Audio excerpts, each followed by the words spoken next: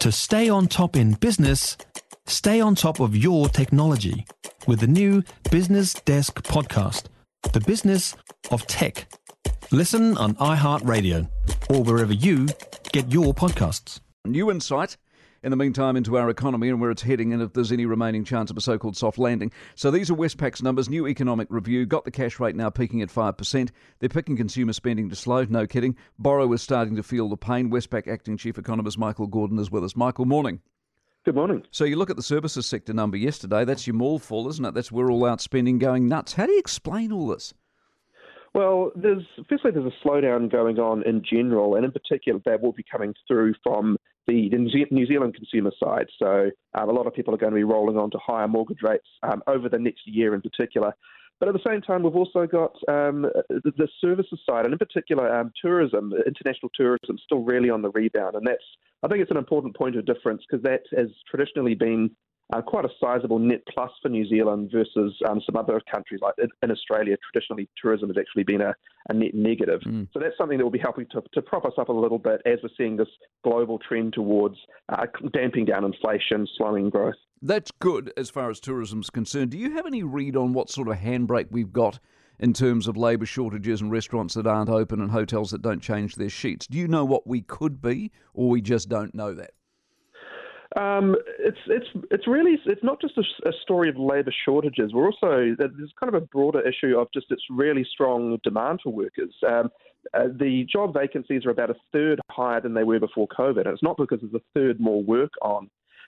It's just that reflects the degree of churn that's going on, and I think individual businesses will say that's a labour shortage because they see the role they can't fill. But when it's happening to everyone, it's really a sign of an overheated economy. So in a way, we do need that side of it to come off to actually see a bit of moderation in wage growth and inflation in particular. Right. See, I hear what you're saying about slowing down, and I hear all the ideas as to why it would slow down. I'm just not seeing it slow down. I'm seeing wage increases.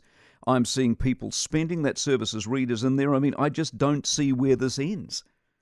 No, it's taken a while for it to sort of that mechanism to really kick in. It usually, when we're talking about monetary policy having lags, so it really takes probably the best part of 2 years for changes in interest rates to have the greatest impact on inflation. So I think the year ahead will be quite different. We're going to see a lot more people rolling onto mortgage rates that might be 3 percentage points higher than they were a year or two ago. Can I just interrupt? And I'm not. This is not a criticism of you in any way, shape, or form. You guys at the banks have been saying that all year. It still hasn't seemed to be coming to fruition, though, does it? Well, I think we've sort of had some ongoing work in terms of understanding that profile of when people move on to higher rates, and we do have some new estimates in our report. And yes, it has happened a bit later than what we thought. So it's certainly coming. We've really had in the last couple of years, people were able to kind of fix for 1, 2, 3 years on some quite low rates. But it's just a matter of time before those come due, and that will start to eat into household budgets. Are you seeing any gouging? And the reason I say that is I'm looking at pay rises of 7, 8, 9, 10, 11%. So suddenly you've got the money to cover your inflation. You go out spending. The retailer goes, oh, well, they've got the money. I'll just put my price up anyway, whether you need to or not. If they can bear it, they'll do it.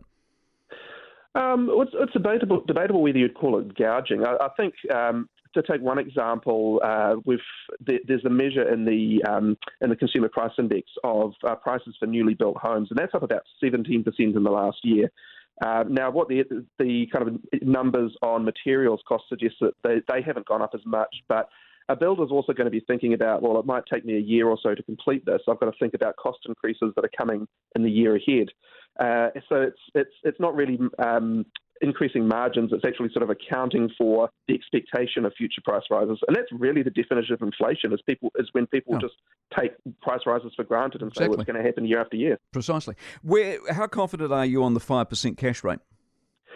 Well, it's there's no guarantees about everything, but bearing in mind it's probably be the next 6 months ahead or so where we'll really start to see that sort of eating away into sort of household budgets. So we'll get a better sense, I think, 6 months from now of whether they've done enough or more is needed. So we're talking about that reaching that 5% cash rate by about April next year, so say 6 months away from that. Okay, Michael, appreciate your insight very much. Michael Gordon, Westpac Acting Chief Economist, with us this morning.